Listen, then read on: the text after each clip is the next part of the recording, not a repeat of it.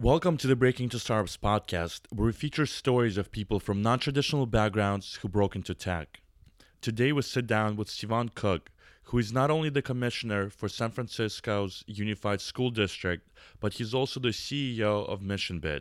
MissionBit's goal is to bring tech education to high school kids. In our interview with Sivan, he talks about how his program is able to connect students to professional software engineers and tech entrepreneurs. Many of you probably don't know that in San Francisco alone, there are close to 22,000 tech companies. Yet, most high school students have never set foot in a downtown office or experienced what it is like to be at a startup. Sivan is changing that with his work through MissionBit.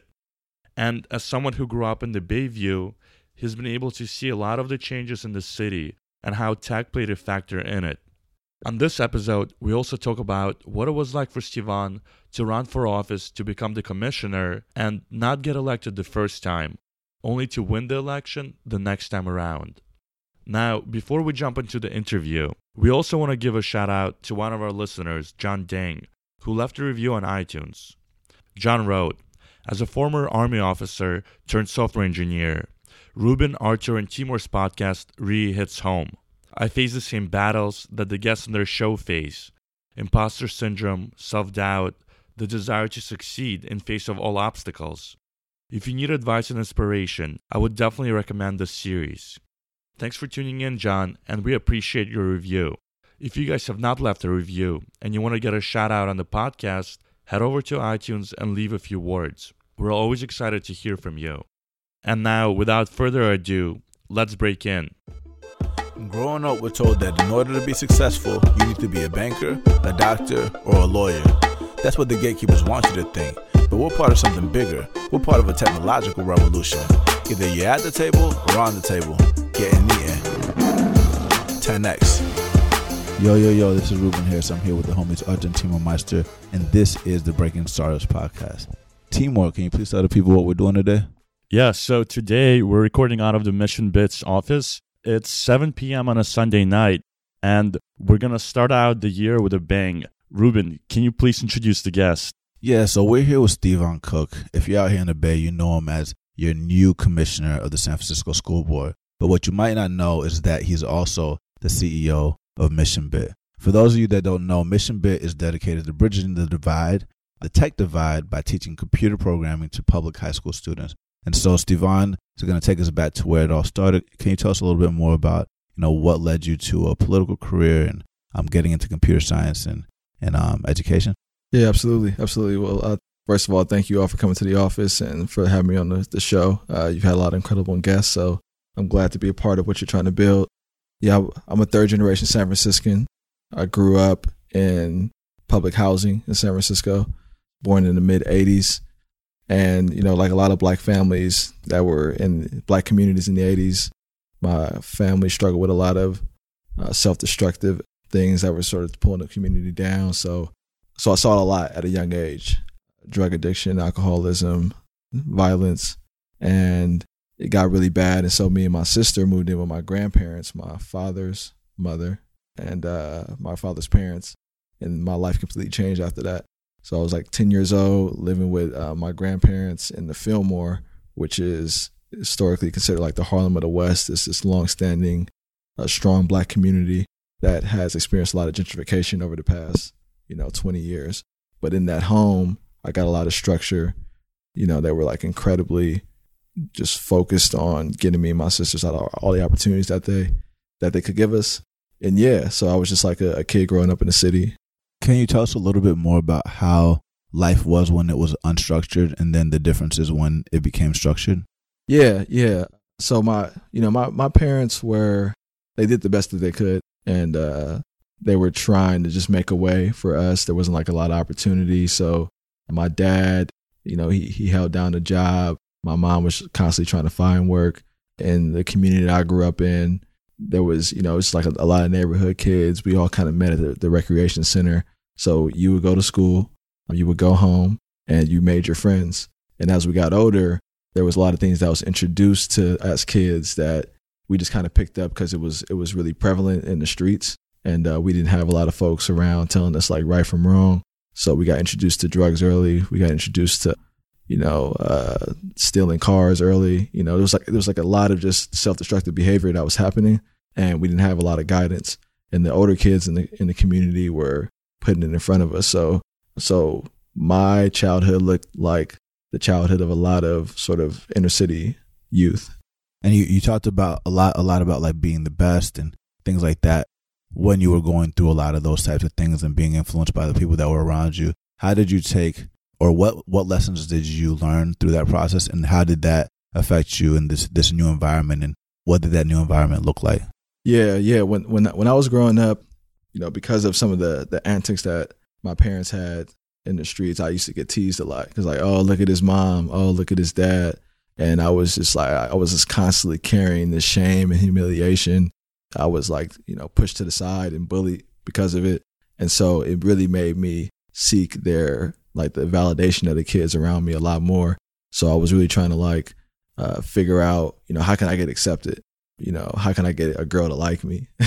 How can I get invited to play on the basketball team? It was just like all these things that, weren't my fault, but I was being pushed away for, and it made me want their support a lot more. So, so that really defined me for a long time. I sought that out for a long time. And what changed was when I got to my grandparents' home, the whole perspective about what was important and what to value was different, and the things that I struggled that I didn't have consistently, I had. So like there was always food in the fridge. There was always something to go to after school. So I wasn't really kicking it after school anymore because my grandma had me in the choir. She had me pushing patients at Laguna Honda, going from like their beds to the chapel so she could play piano for them.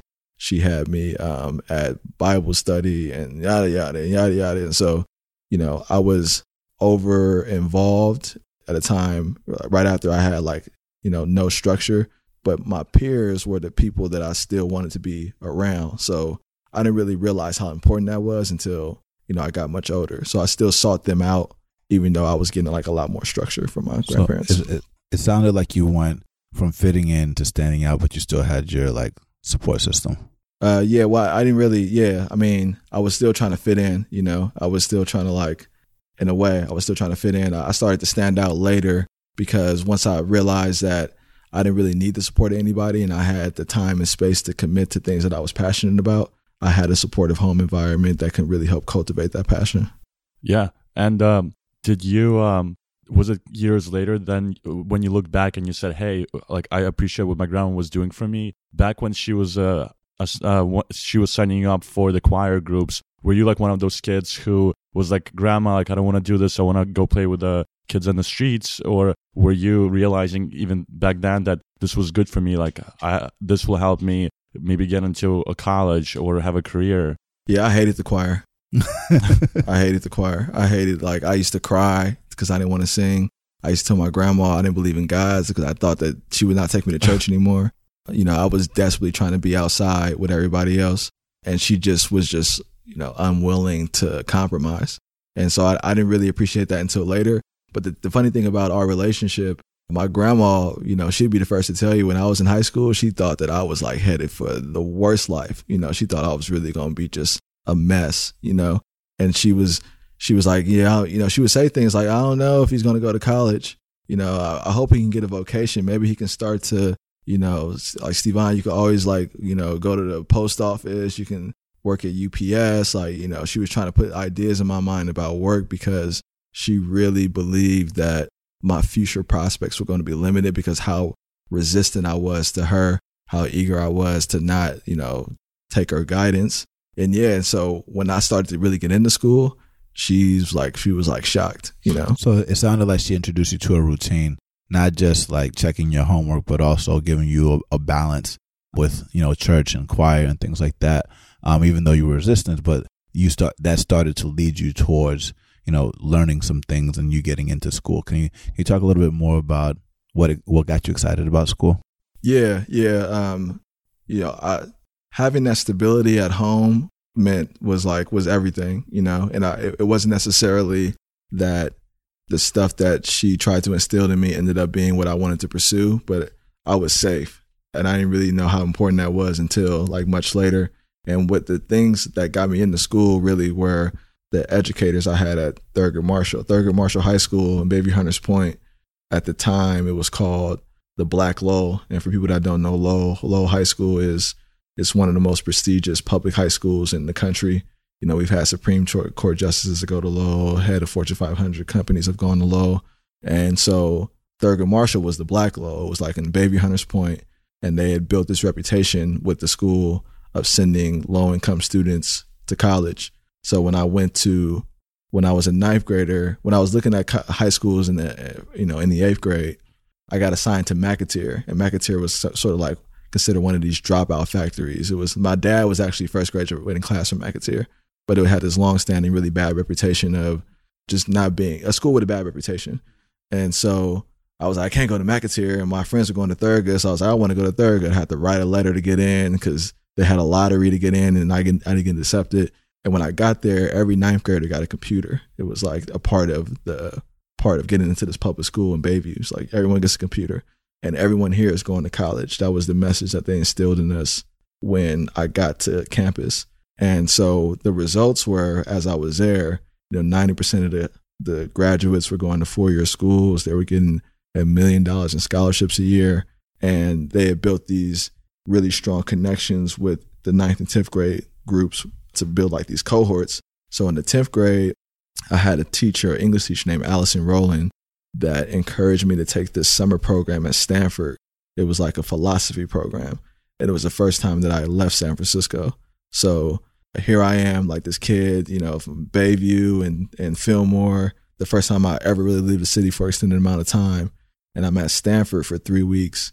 And it was my first eye-opening to people outside of the community that I grew up in. There were kids there from all over the world.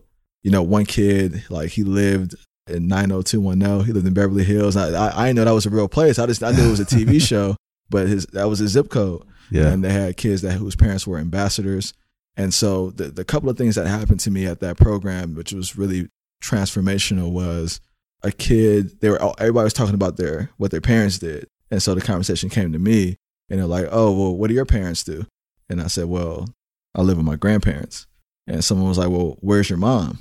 And I actually didn't know. Like, I hadn't seen my mom in years. And, so I was just like, well, I lied because I didn't really know what to say. Yeah. Because I didn't want to really reveal all that. And so I knew then that, if I ever had kids, I didn't want them to have to answer that question and feel the shame that I felt. And I knew that if I was going to be able to do that, I was going to have to compete with kids like this to go to college.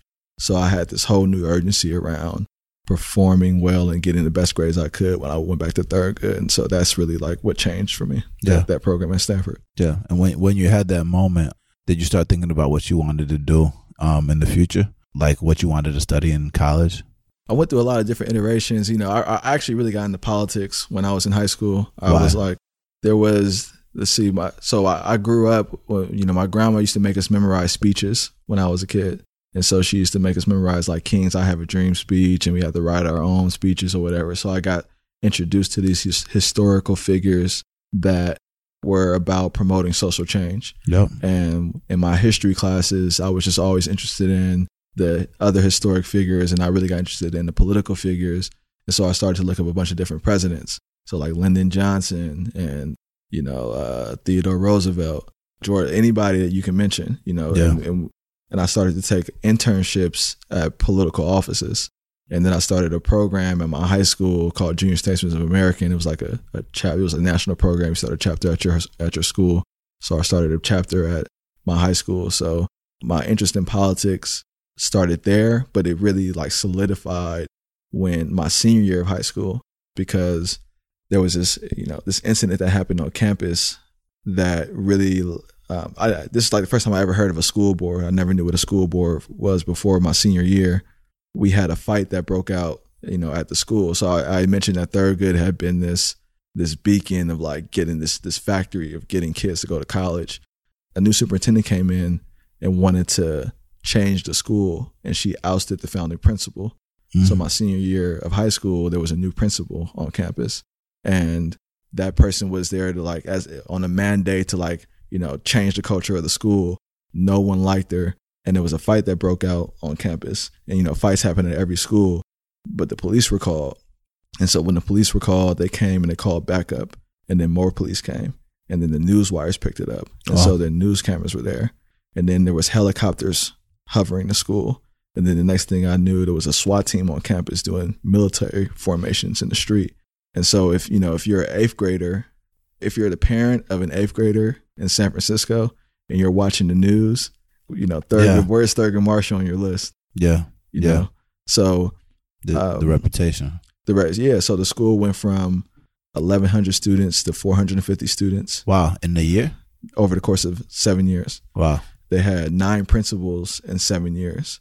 And, it went from being called the Black Lowell to Thuggood. When I went back there as a high school advisor, the kids were calling the school Thuggood. So that time, my senior year, I didn't know that downturn was going to happen, but I knew how important those decisions were and how they can really affect people's lives.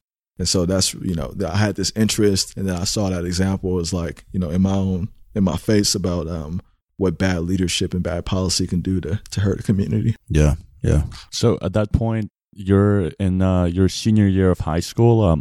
Did you know, like you mentioned that you were interested in politics? How did you approach the process of applying to colleges? Did the school help you with picking out colleges? Did you get any assistance in terms of finding out about financial aid programs? What kind of resources did your high school provide at that point in time? Yeah, great question. So the same teacher that told me about Stanford was also a graduate of Williams College. And so that's the school that I ultimately ended up going to. Williams is like the small liberal arts school in Massachusetts. But my only objective was to run away, right? Because I had all the shame associated with my childhood. I wanted to get out of San Francisco. I felt stifled, and I was trying to figure out how I can get as far away as possible. And when I knew that I can use school to do it, my only objective was to leave. So all the schools I applied to were small. I wanted an experience that was the exact opposite of how I grew up. So I wanted to go to a small school on the other side of the country, in the middle of nowhere. So I applied to over 30 schools, and I got 3-4 rides to Berkeley. My grandma was like, "Go to Berkeley." Everyone was like, "Go to Berkeley," and I was like, "Hell no, I'm not going to Cal." No disrespect to Cal, but I was trying to get out, and so. So that's what drove how I decided. I was really self-motivated when I was figuring out where to go. But in terms of scholarships, Williams, she's one of these very wealthy, generous schools. So all my financial need was met. And I got a scholarship, at the time it was called Beating the Odds. It's now called Students Rising Above. And it's like a really incredible program. They give a lot of money and support to kids that are coming out of high school. They profile you in the news. So it was founded by a news anchor named Wendy Takuda, and I was a part of one of the first cohorts. So they would televise kids' stories. People would donate from seeing the stories. So I really lucked out. I went to a college that was very generous in its financial award, and I got a scholarship that was also very generous and supportive. Awesome. And so it sounds like you've gotten into college. You're studying politics. You were exposed to computers and things like that. Did you use computers at all when it came to organizing politics, and how did it lead you into, after graduating, into what you're doing now? Yeah, well, first of all, I really struggled at Williams. I ended up leaving Williams for a year because it was, I just got into a lot of stuff and I had to go. And so I didn't think that I was going to finish at Williams. When I came back, what really changed for me was I realized how well connected the school was and how I could really invest in building relationships. The thing that actually got me interested in doing things that were entrepreneurial was music. I directed music videos, which I didn't mention to you before, but I was directing music videos for Bay Area hip hop artists. And so you came back to the Bay? I came back and started taking film classes, and over my summers I would direct music videos. I had a cousin that was a rapper, and he worked with sort of the local notables.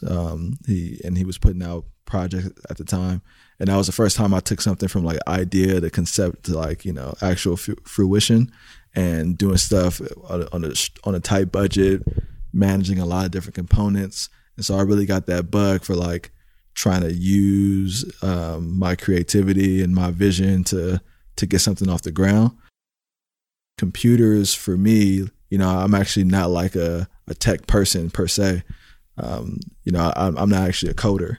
So the transition to Mission Bit was really about having an exciting leadership opportunity to put things in the hands of people that I knew could really open their mind in the same way that mine was when I went to that Stanford program. Like I wanted to provide that experience for somebody. Yeah. And so from what I understand, that introduction to Mission Bit, did it come before or after your first campaign? Yeah. So the first time I ran for Board of Education was in 2014. The school board race is a citywide race. Do you want me to? Yeah. And did you graduate from Williams College? Oh yeah, I finished. Got my degree. And and I came back to San Francisco soon after to do a program called City Hall Fellows, and that was one of these year-long leadership development programs where you work in the government office. I got placed in the Department of Public Works, and I was working in the finance department.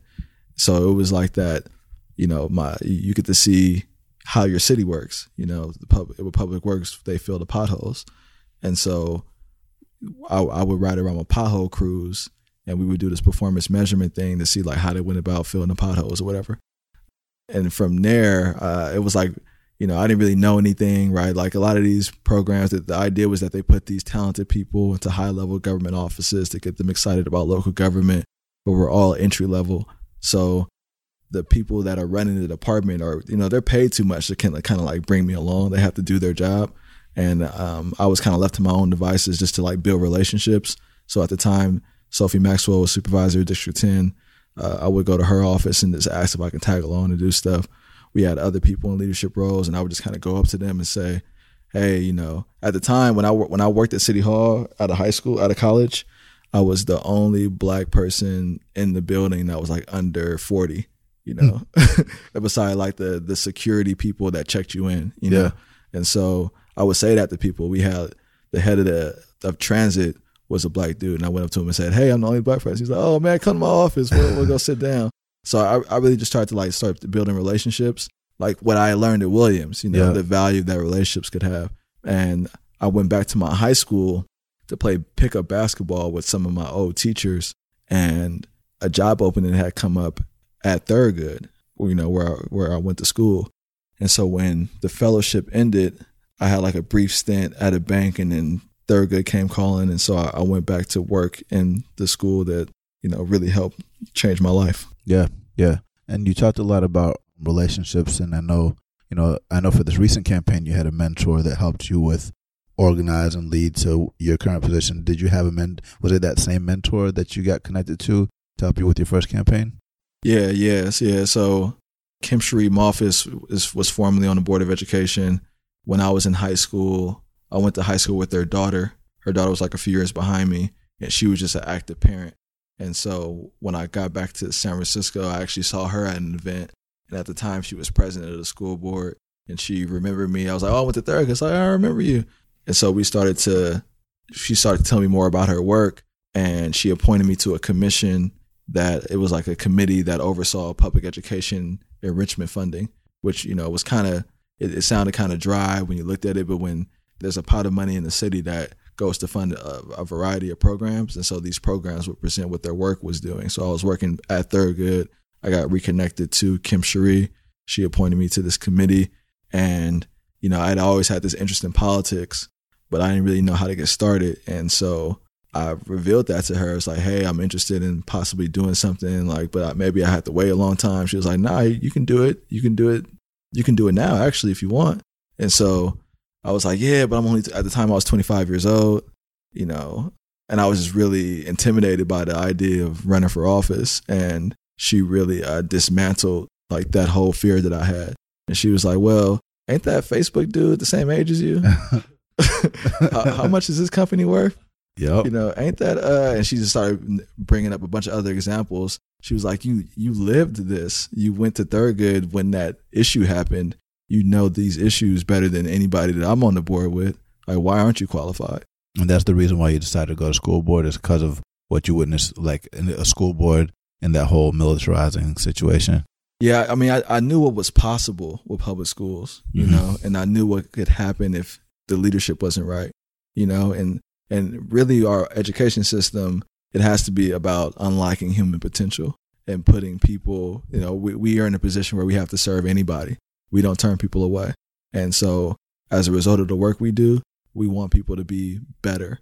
And my life was an example of that. And the kids that I went to school with that got that experience at Thurgood, that was their story too. So I knew the possibility that public schools can have to really transform like the lives of young people that didn't have the resources to go anywhere else. You know, if like you're a parent with some means and you're looking at the test scores, you're like, there's no way I'm sending my kid to this school. Or it's a public school that does have great test scores, you know, you want to send your kid there. You're probably a little concerned if you're that parent that you don't have as much as the private school. And so now you're raising money with your other parents. And so that public school has a lot of money, but there's no way you're sending your kid to the school that I went to, you know. But there are like tech leaders, right, that are going to those schools, future politicians. Like I'm that person. Yeah. And so I knew it was possible if we created the right conditions for educators to thrive, for young people to thrive. And so that's what led me to initially run in 2014. Yeah. What was that campaign like? It was pretty so we first had the conversation at 25, and that was in 2012 when I decided not to run. And that's when Matt Haney, who you all know, was elected. And he's what's his position? He's on the Board of Education now. He was just the president. Yeah, we just voted Shaman Walton to be president of the school board. Okay. So shout out to Matt. Yeah, I decided not to run in 2012. I ran in 2014, and you know, I knew Kim Cherie, but Kim Cherie was sort of a very polarizing figure in politics. She was like very heavily entrenched in the progressive side of politics, and she's like a tough person. Like the way that she, you know, talked tough to me about how I was qualified. If she didn't like you, she talked tough to you about why, you know, you shouldn't be doing what you were doing. And so, so she built great relationships on one side and not so great on the other, but she was well respected by most people. So, but that wasn't enough to be really taken seriously by the political establishment. You know, I was 28. I knew nobody else but her. I had never raised a dime. So mostly when you come into politics, people are just going to sort of cast you off to the side. They're like, who the heck is this guy? Like, you know, so what? You know, and no one cared that I went to public schools here. You know, it was because people want to know at some level that you're connected to the issues, but being politically viable is a different calculation. And when people are making political decisions in you know, they want to bet on a sure thing. They want to bet on the person that they know, or they're going to support the person that put in work for them. So it was a very tough obstacle just to kind of break in.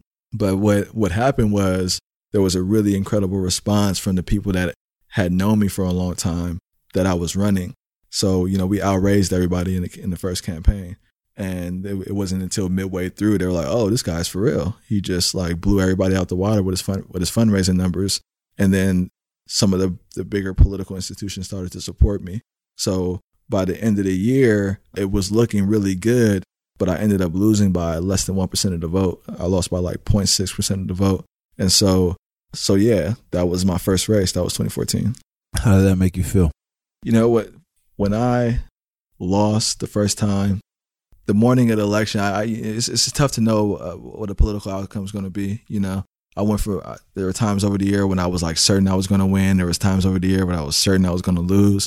And it just became important for me to know on election day that I had done everything I could to win, you know. And when I woke up on election day, I really did feel that way.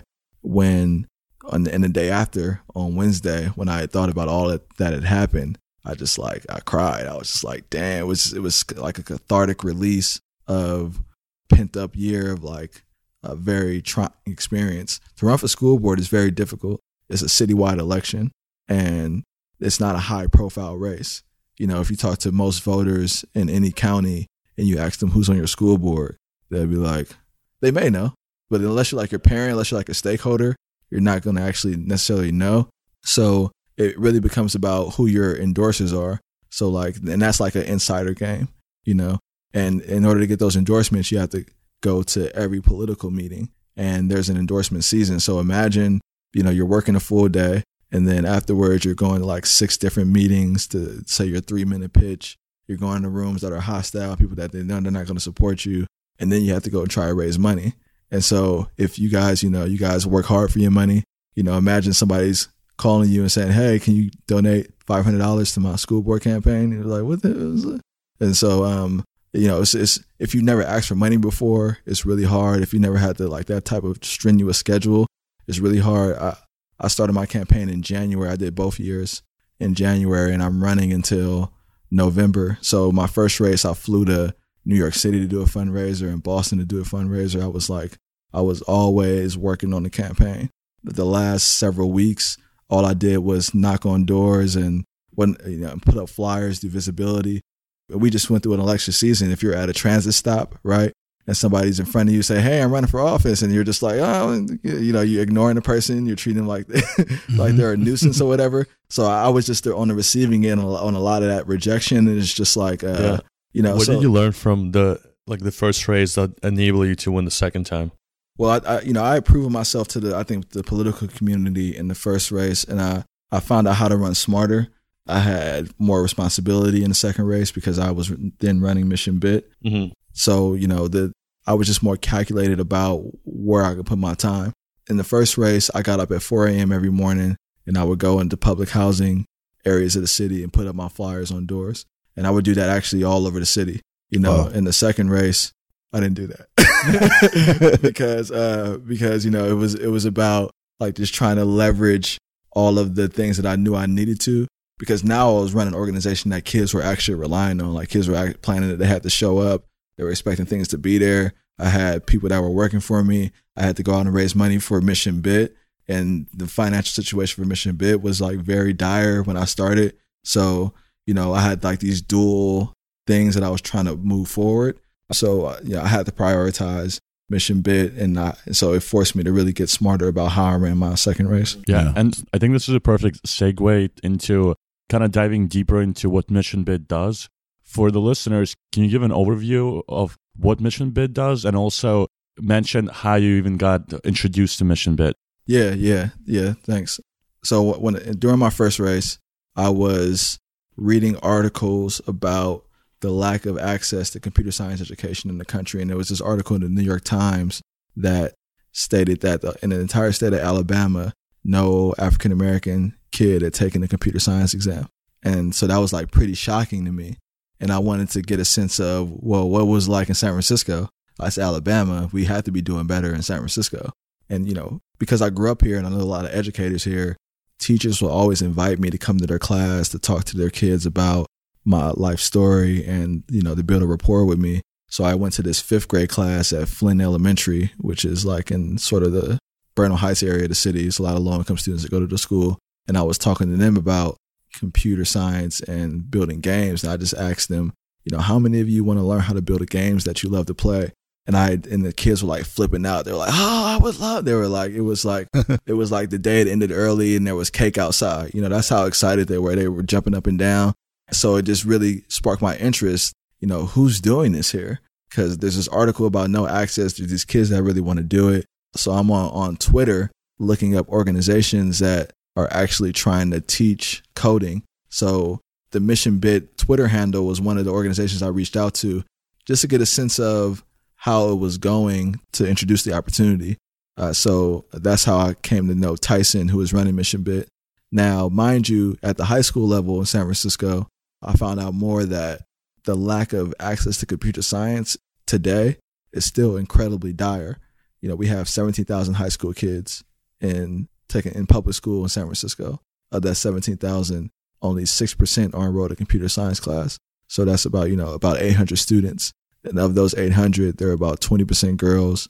The overwhelming majority are white and Asian boys.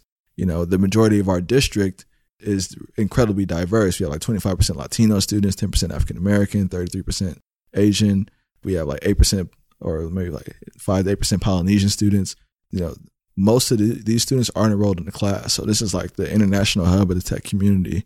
Kids are going out into this economy having never seen what it would take to actually have a job in the industry, having a software engineering job in the industry. So it then became clear to me that it was going to be important to grow this organization to be able to serve those students. So how did you get involved? So you found, just for a listener, you found their handle on Twitter reached out to Tyson, and then how did you end up becoming the CEO and like taking the leadership of Mission Bit? Yeah, it's like the most random thing. I swear, it's like one of those. No disrespect to any white people listening, but I feel like it was like one of those white people stories where like they go to a cafe and then there's an investor next to them, and they meet a person at a cafe that can invest $5 million in whatever they're doing. It was like that, experience. Yeah, because after I lost the race, Tyson and I sat down to have coffee, and I really just wanted to know if I could be helpful. He was based at the time, he was based at Zynga. He had me over, and we just started talking about, I was asking him like, well, how's it going? What are you up to? And I built all these connections through the campaign. I just wanted to see if I could plug them into his work. And at the end of that conversation, maybe spoke for about an hour.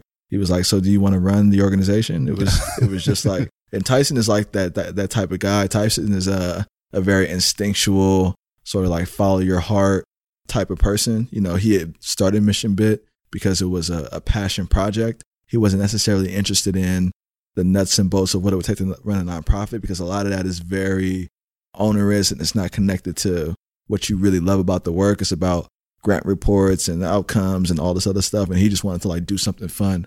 So it was really like a gut decision, an instinctual decision for him to say, hey, I think you might be good for this.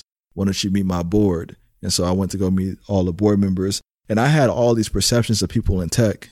I mean, I just ran a campaign when it was like the forces was like the soul of our city is being taken by these tech douchebags. It was like, that was like the tone of the last few races. And so now I'm sitting down with this person that you can arguably say is trying to techify our kids. Like, you could be like an inversion of that, right?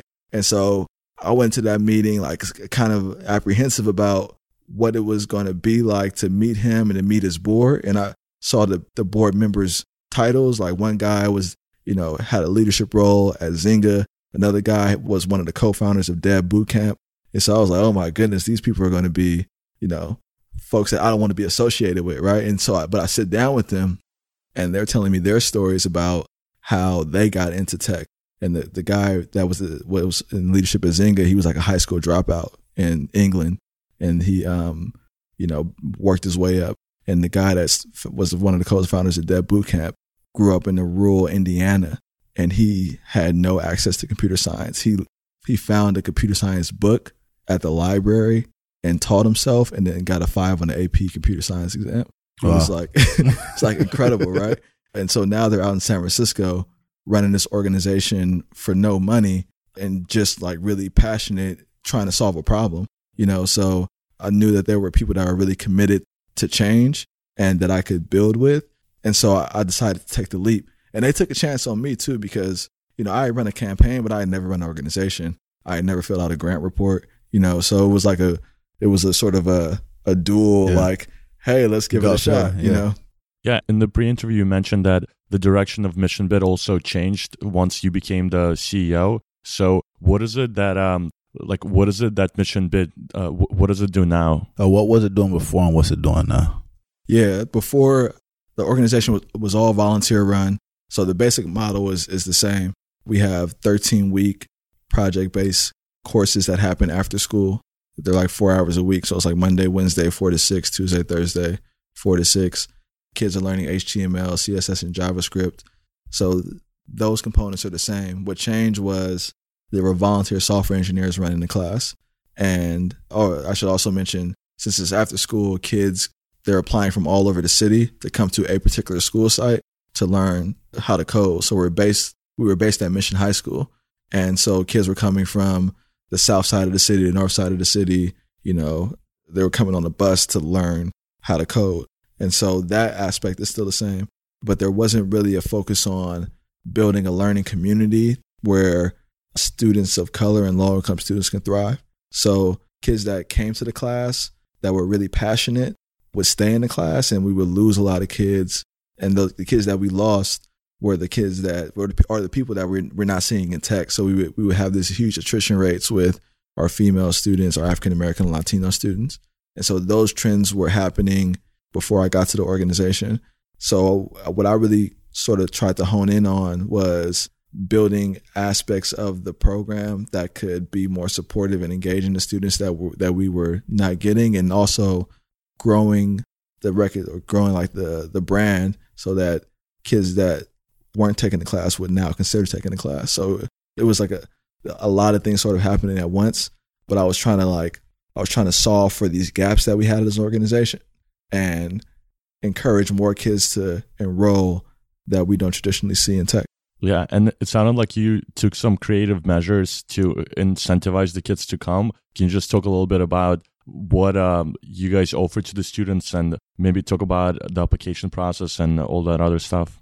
Yeah, and a lot of this stuff I implemented in the last year, but the Mission Bit is always, our courses are run with donated laptops from tech companies. So, different companies, equipment that's outside of their life cycle. It's like 2 years old, but it's still like really good shape. We take those computers, they're usually MacBooks or MacBook Pros, and students are learning how to code on those machines. So we started to get more laptops. How many did you get? In the past year, we've gotten 400 laptops donated. Amazing. Yeah, right on. And so we run the courses on donating laptops. We just started to implement a stipend. So students that are admitted to the class get $300 over the course of the semester. Mm-hmm. If they want to continue to learn outside of the class, we'll lend them a laptop for the semester. My goal is to be like Thurgood, actually. And every kid, eventually every kid that comes to Mission Bit, they get a laptop. It's just on GP. Mm-hmm. You at our school. Like when I got to Thurgood, first day you got a laptop. There was no strings attached. I could have went home and completely destroyed the computer, right? Mm-hmm. So I'm trying to get back to that. But until we get enough laptops to sort of do that comfortably, we're going to lend them. So students get $300 to take the class. They get a laptop to take home if they want to continue working outside of class. That's dope.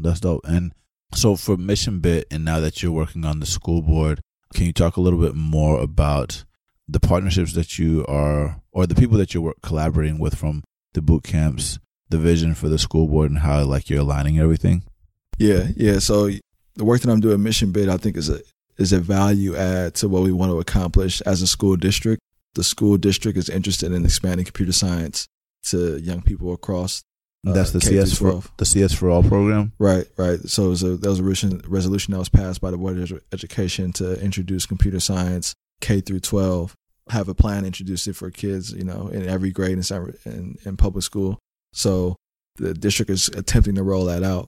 What we are trying to do is be a value add to sort of supplement and augment actually like what's happening at the high school level, because just because a class is offered doesn't mean that a kid is going to take it.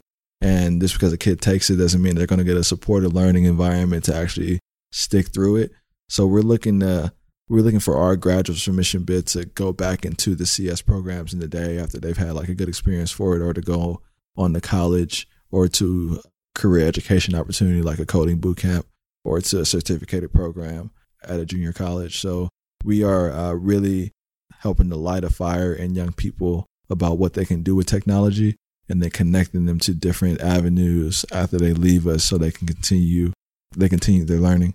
So the school district overall, right, we have 55,000 young people that are attending public schools in San Francisco. We have 7,000 employees. We have a housing crisis. We have a teacher shortage. We have an achievement gap. So those are like all the things that are now issues that I own as an elected official. I can point it out and talk bad about it before I was, elected to govern. But that's what I'll be focused on the school board, is leveraging the city's resources, because the school board and the city have different budgets. We have different elected leaders. So we're completely independent as an entity, but our budget is like $700 million. The city's budget is like $9 billion, right? So, we have to do more to create resources for our young people, and we have to have some real solutions around, what we're going to do about our teacher crisis, right? In our housing crisis. We have like, I think 200 openings, like positions that are unfilled, schools that are going without teachers. We have and across the state, that's like 4,500 people. So there's a shortage of teachers across the state. And so, doing more to entice people to join the profession. But if they are going to join the profession, to come to San Francisco. And once they come, to stay here, that's going to be incredibly instrumental in the long-term outcomes of our kids. Because again, like I was mentioning, I never heard of the school board until I was a senior, and it was because it was something bad that happened. All the people that really changed my life were in the classroom. And so if we can't get good people in the classroom, we are going to be at a severe disadvantage as an institution. Yeah. Can you talk a little bit more about the demographics? You talked a little bit about demographics of not just the school board in San Francisco, but also of Mission Bit and what that looks like. Can you talk about that and why that's important? Yeah, so the demographics of San Francisco and then the school district. Yeah, so the demographics of San Francisco, San Francisco's population is about 800,000 people. And I think according to the last census, in just terms of African Americans, is about 4% African American. The other demographics, I'm not too sure on right now, but for the school district, I have a better sense. We have like 33% Chinese students, 25% Latino, 10% African American. And then this is a variation of other ethnic groups. In terms of female, male, it's like 47% female students that attend public schools in San Francisco.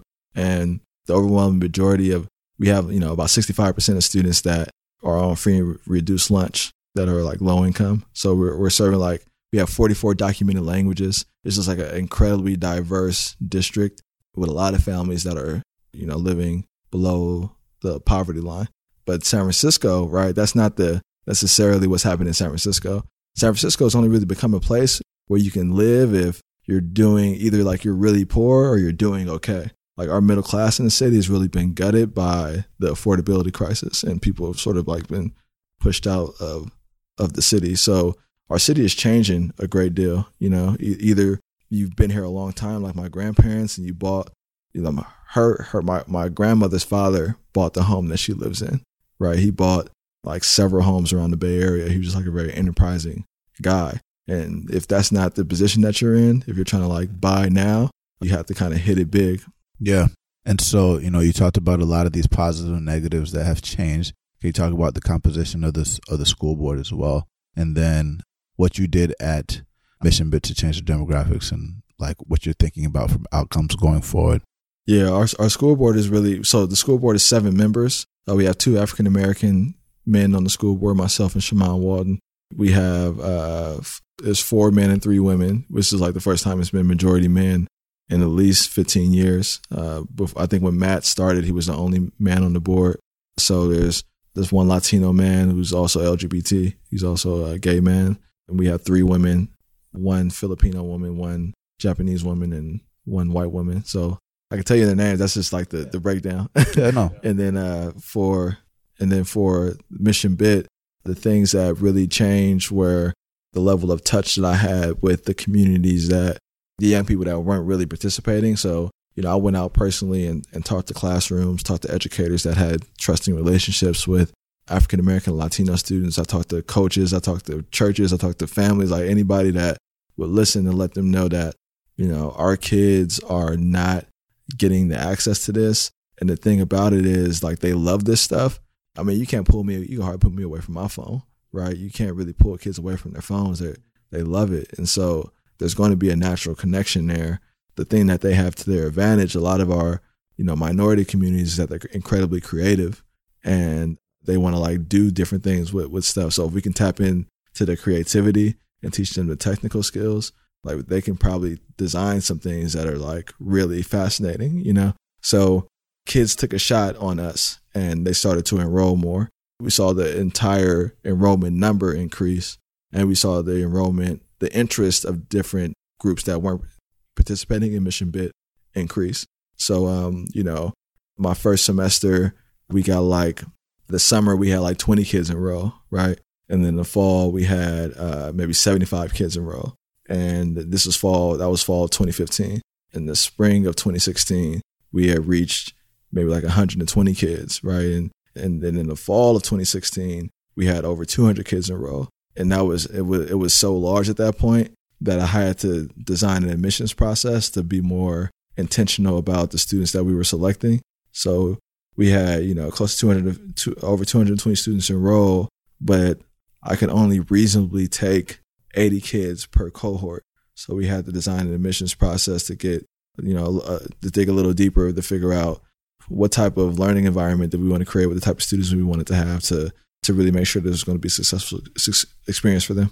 Yeah, and in the pre-chat, you said something that was very interesting. For some students who start out on day one, you mentioned that initially a lot of them did not actually make it to the graduation, to the end of the 13 weeks. And then you guys started to implement some practices in order to promote and encourage like learning and just teaching kids how to learn. So can you talk about what those practices were?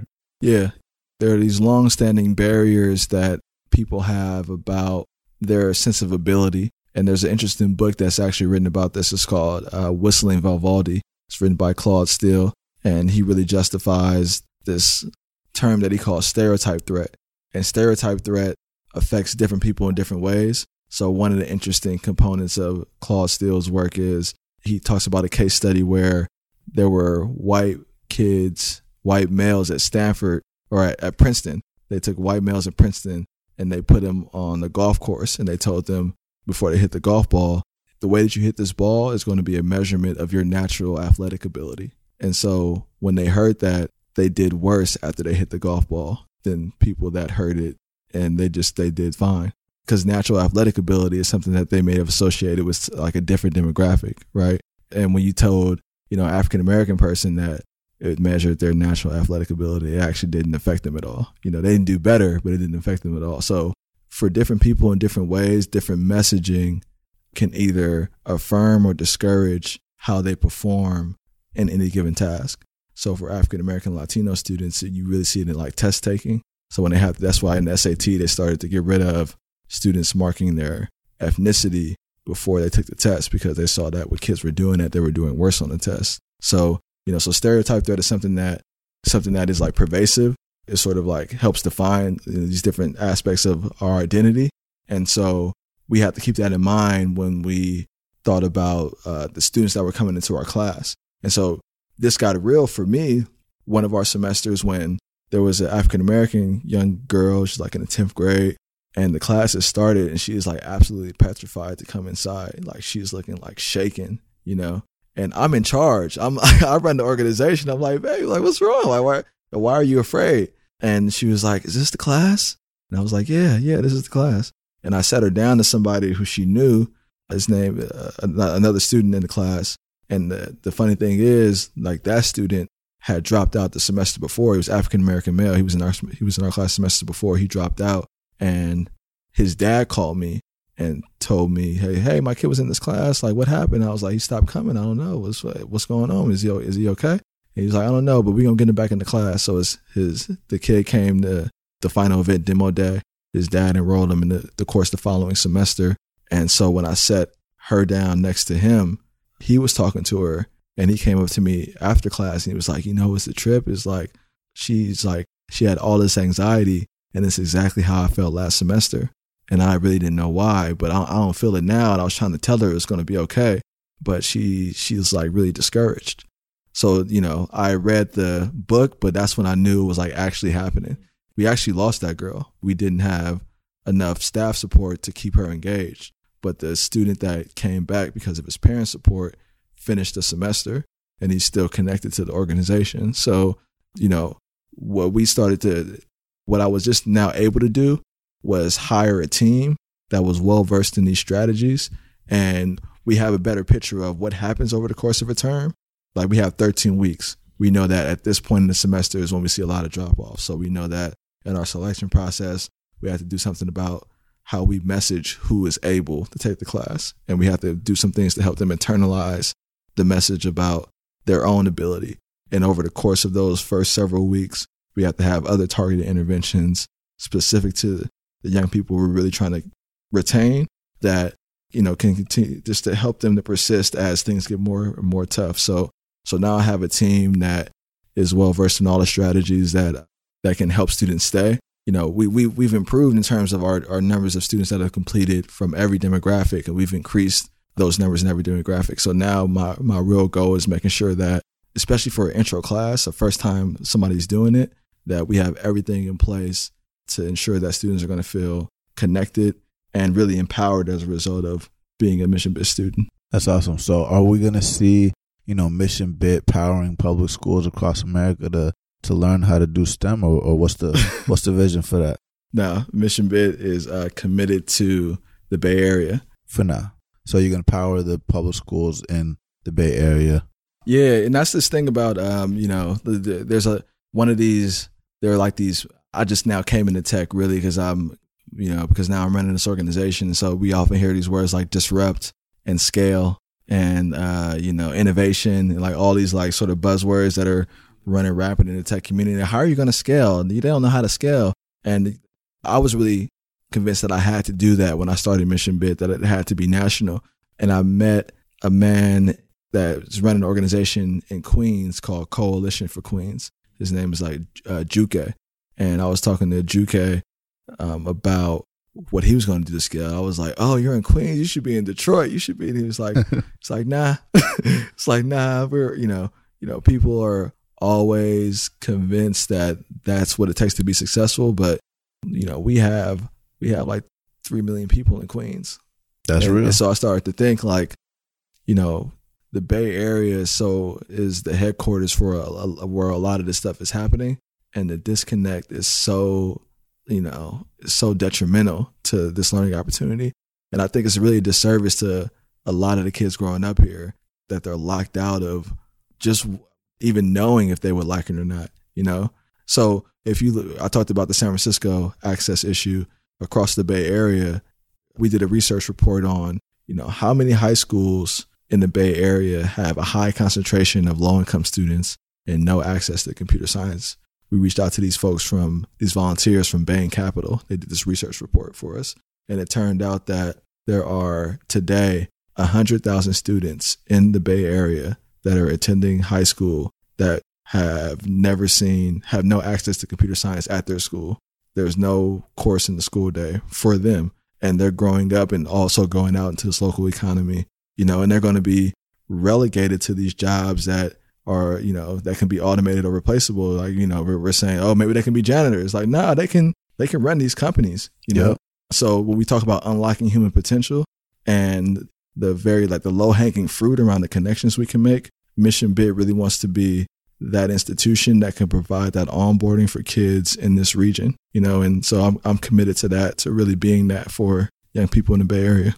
That's awesome. So the next part of our podcast, it's the lightning round. And this is the part where Arthur, Ruben, and I will ask you a series of questions and try to provide short responses, but fill them with different tactics, strategies, or any other resources that you would recommend our listeners do in order to succeed in tech.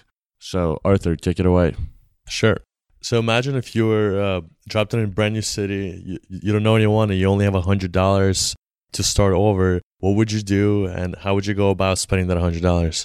Brand new city. I would go. I would spend my $100 on food, and spend my time finding out who were the major movers and shakers in the city, and just walking up and saying hello, and focusing on building relationships.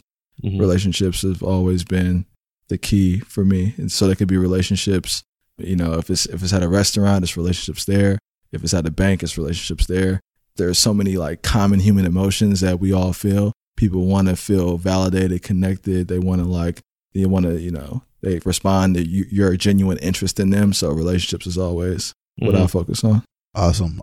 So let's go back to the time when you, music has obviously been a big, we met through music. What was the name of the artist? Christian Scott. Christian Scott. We met at a jazz concert. Shout out to Christian Scott. Shout out to incredible Christian young Scott. jazz artist. Let's take it back to where you lost the campaign, and you were feeling very emotional. Was there any kind of outside activity or piece of music, poem, book, or other creative art that helped either inspire you or help you stay focused to pursue the dream, or even change your dream?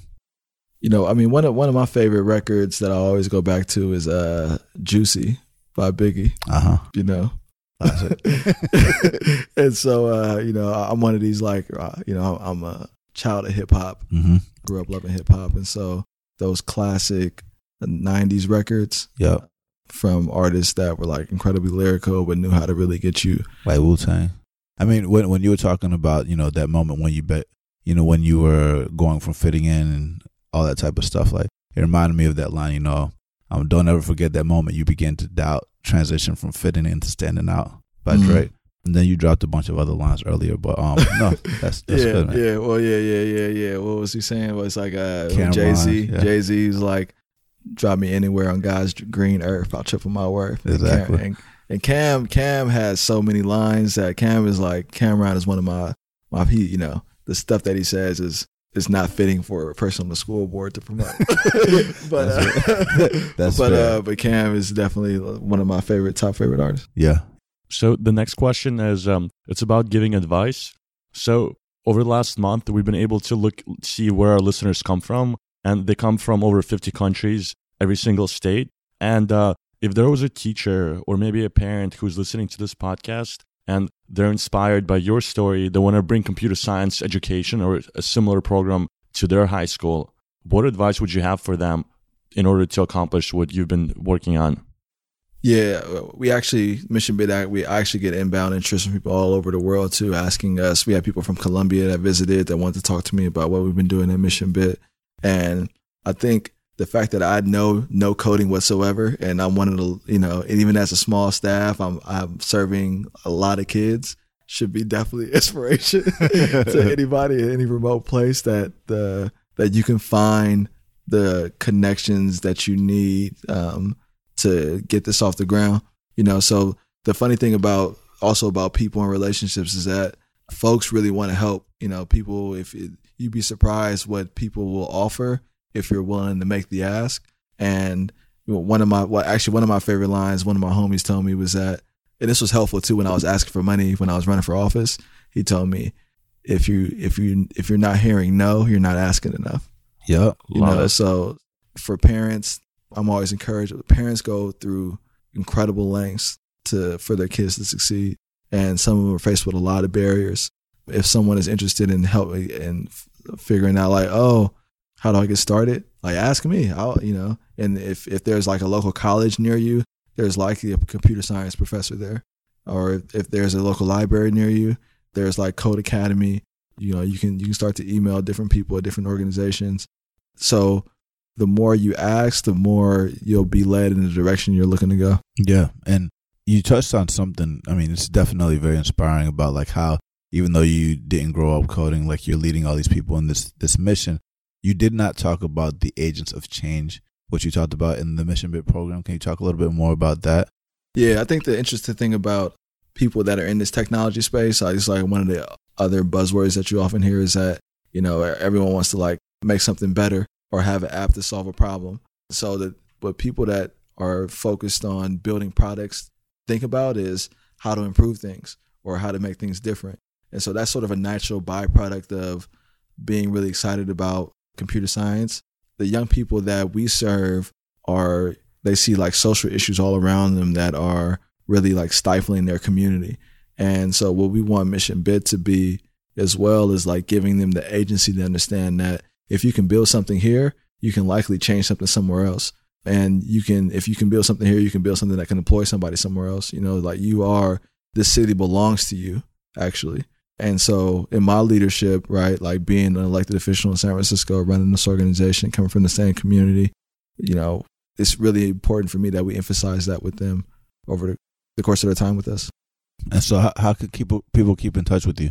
Yeah, I'm easy to get a hold of. I'm on like Facebook, Twitter, Instagram, LinkedIn. What's your Twitter? Show notes. Yeah, we'll include in the show notes, but what's your Twitter handle? Yeah, it's Stevan Cook.